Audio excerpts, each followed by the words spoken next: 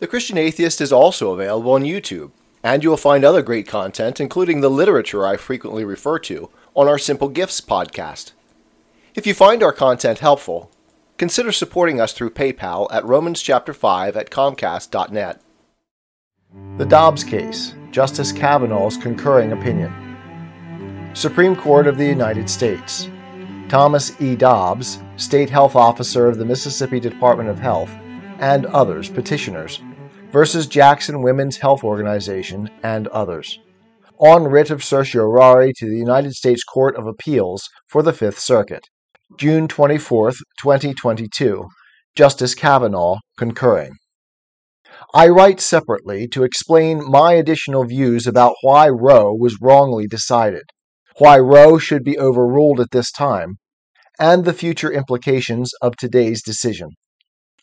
1. Abortion is a profoundly difficult and contentious issue because it presents an irreconcilable conflict between the interests of a pregnant woman who seeks an abortion and the interests in protecting fetal life. The interests on both sides of the abortion issue are extraordinarily weighty.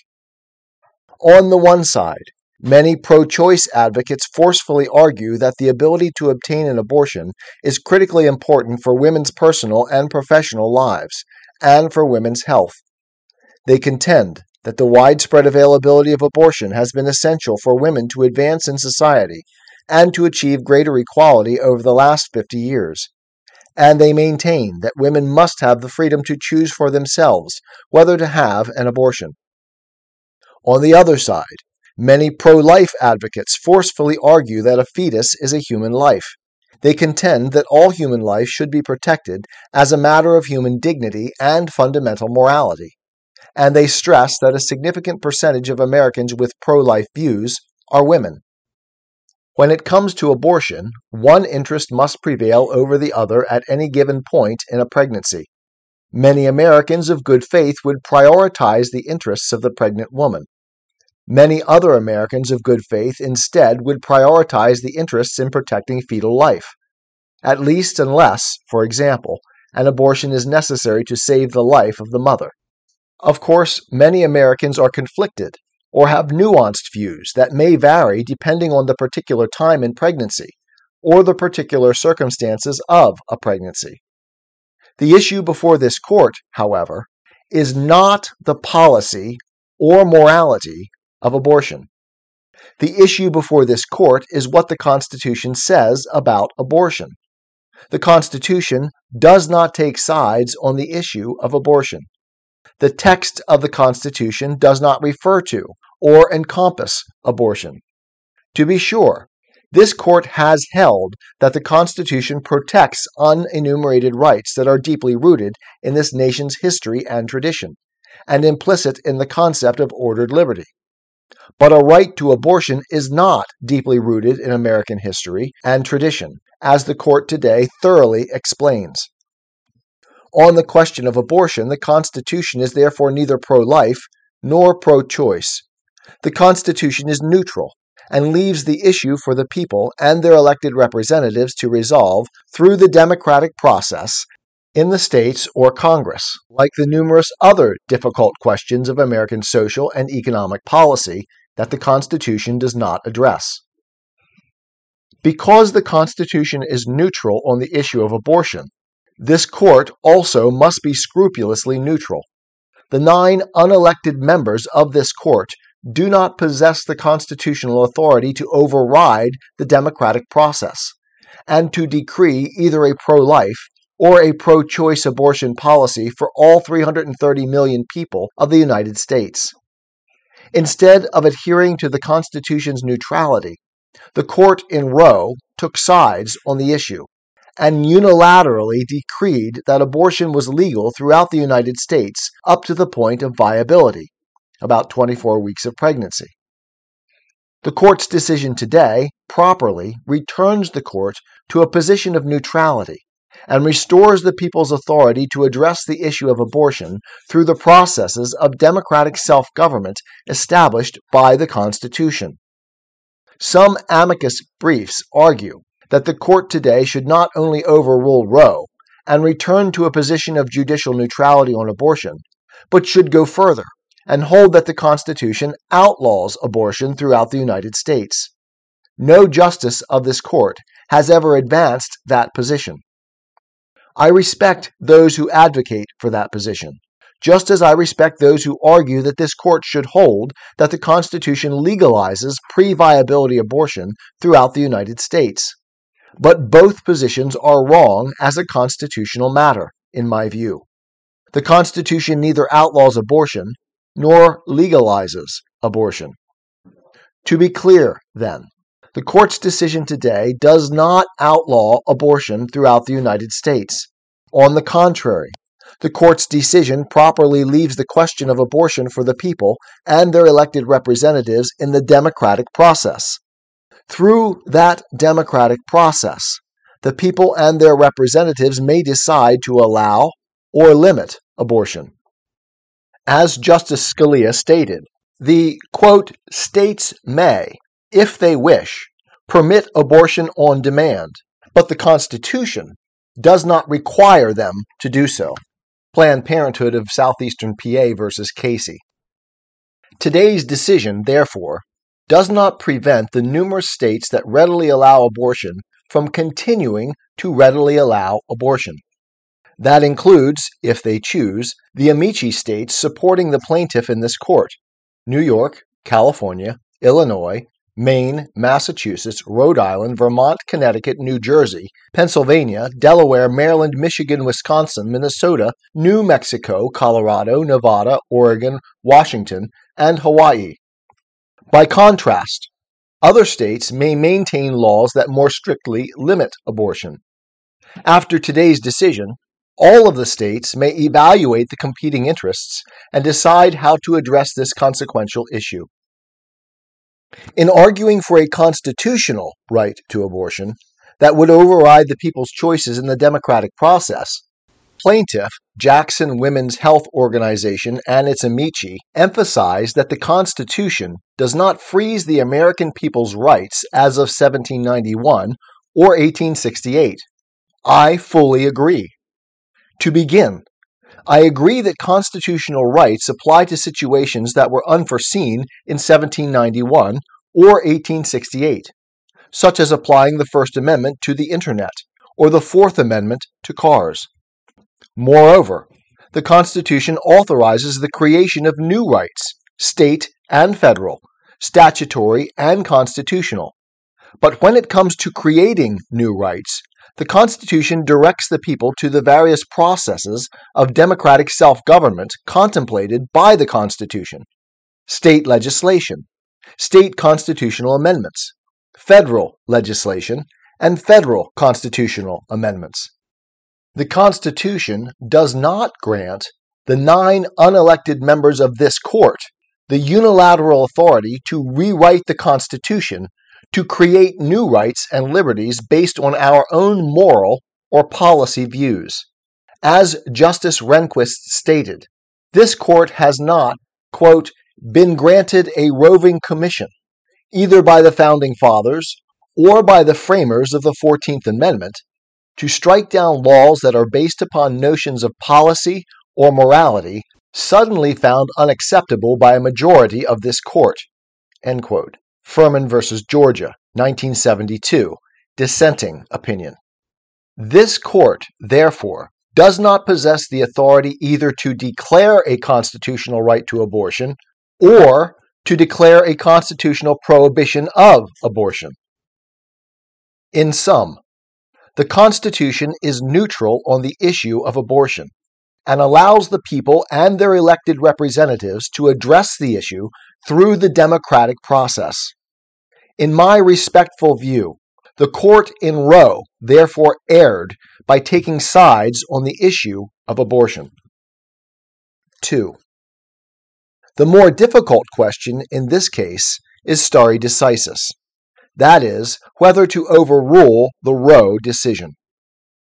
The principle of stare decisis requires respect for the court's precedents and for the accumulated wisdom of the judges who have previously addressed the same issue.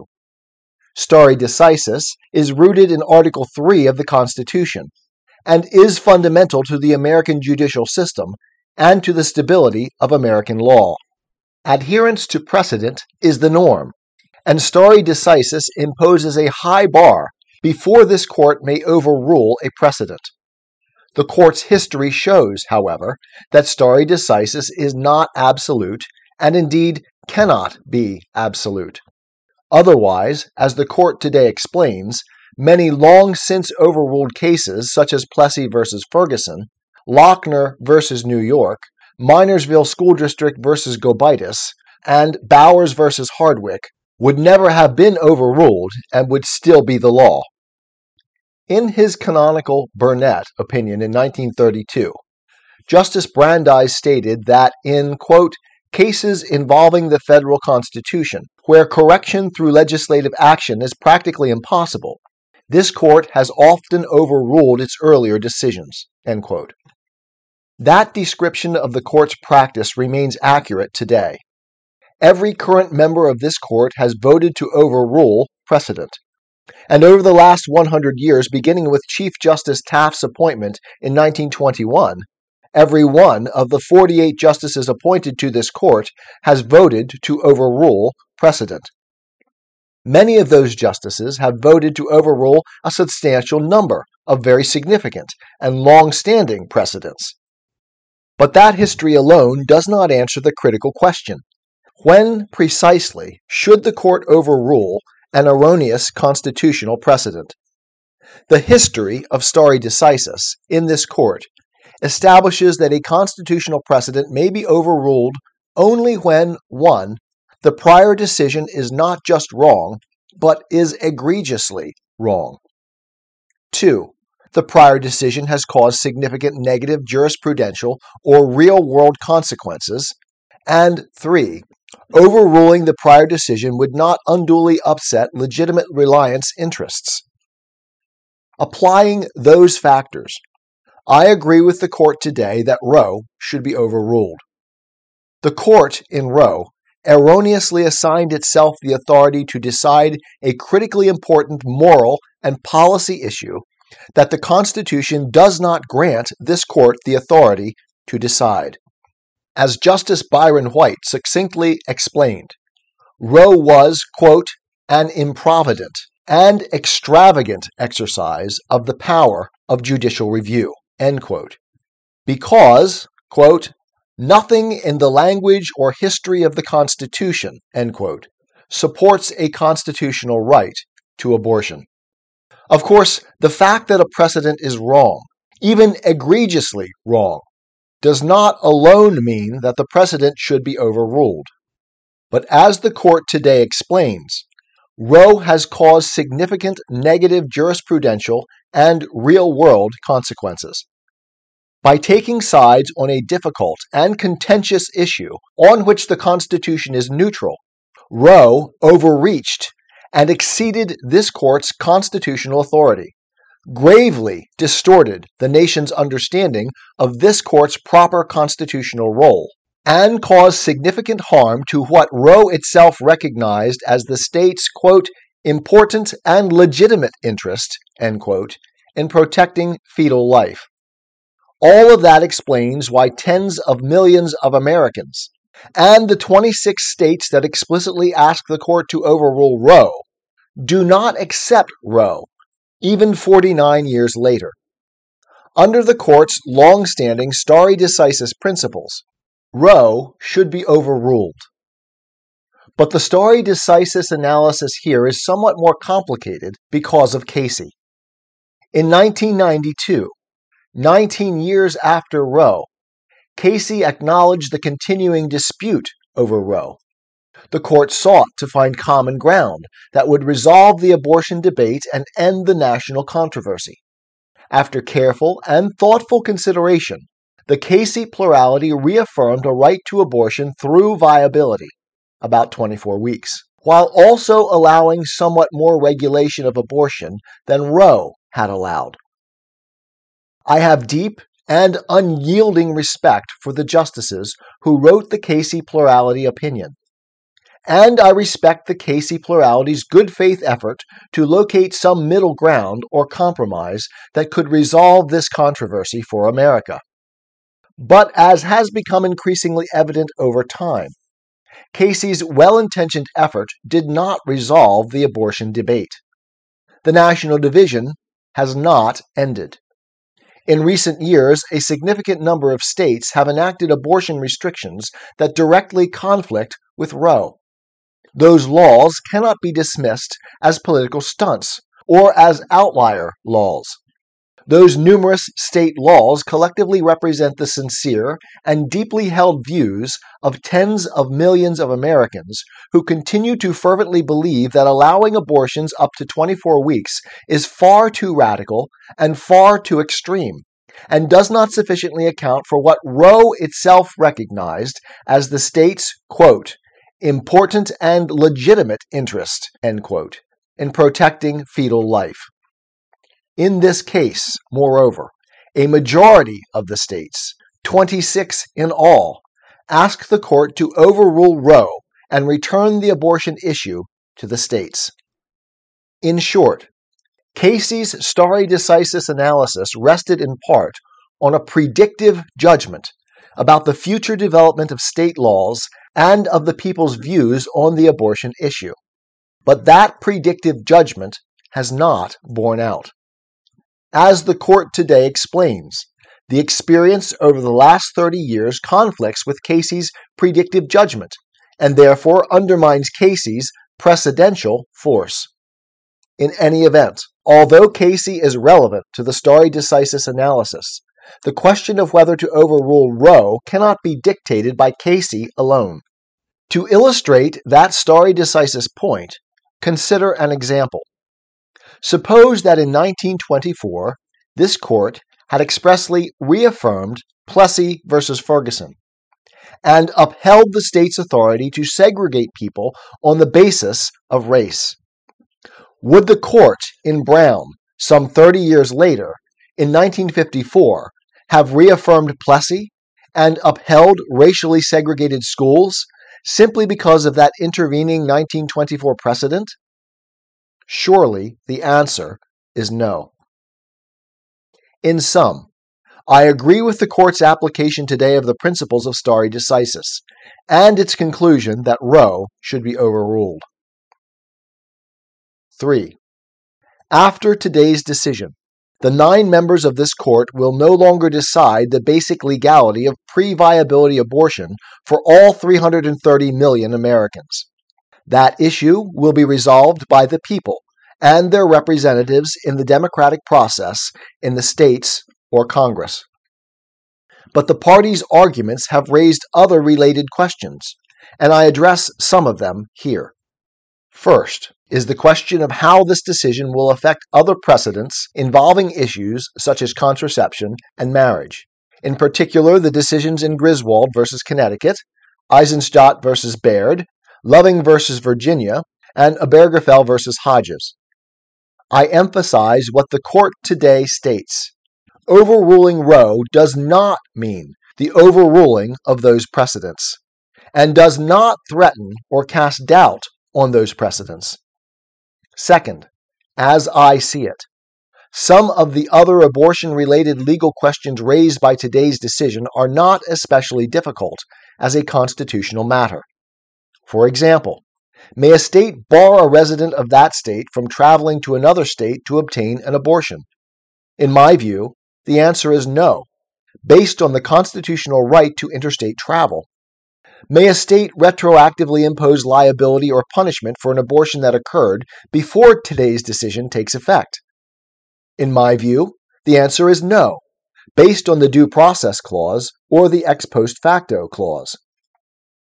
Other abortion-related legal questions may emerge in the future, but this court will no longer decide the fundamental question of whether abortion must be allowed throughout the United States through 6 weeks, or 12 weeks, or 15 weeks, or 24 weeks, or some other line.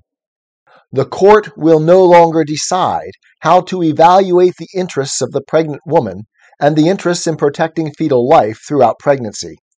Instead, those difficult moral and policy questions will be decided, as the Constitution dictates, by the people and their elected representatives through the constitutional processes of democratic self-government. The Roe Court took sides on a consequential moral and policy issue that this court had no constitutional authority to decide.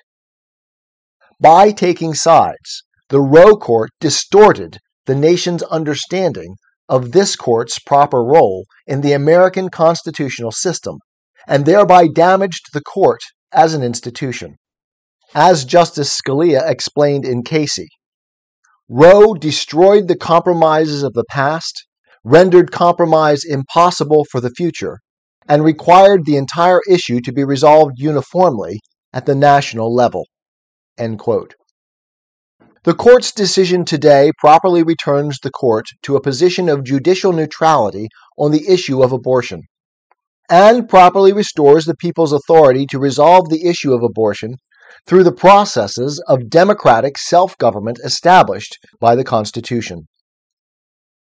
To be sure, many Americans will disagree with the court's decision today. That would be true, no matter how the court decided this case.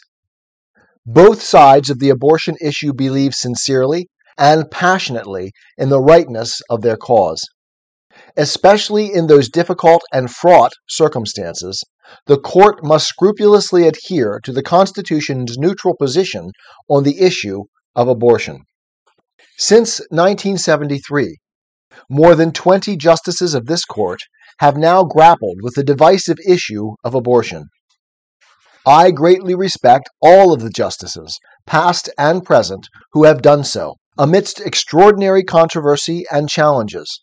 All of them have addressed the abortion issue in good faith, after careful deliberation, and based on their sincere understanding of the Constitution and of precedent. I have endeavored to do the same. In my judgment, on the issue of abortion, the Constitution is neither pro-life nor pro-choice. The Constitution is neutral, and this court likewise must be scrupulously neutral. The court today properly heeds the constitutional principle of judicial neutrality and returns the issue of abortion to the people and their elected representatives in the democratic process. I am a Christian, with the searching and skeptical mind of an atheist. I don't want to believe anything that isn't true. I know both sides of the looking glass, and I know them with open eyes. I choose Christ's side. I invite you to join me from wherever you stand before the looking glass. That's this week's episode. Thanks for listening, and remember, you can have your religious cake and eat it too. You can have reason, respect for science, a 21st century worldview, and be a Christian.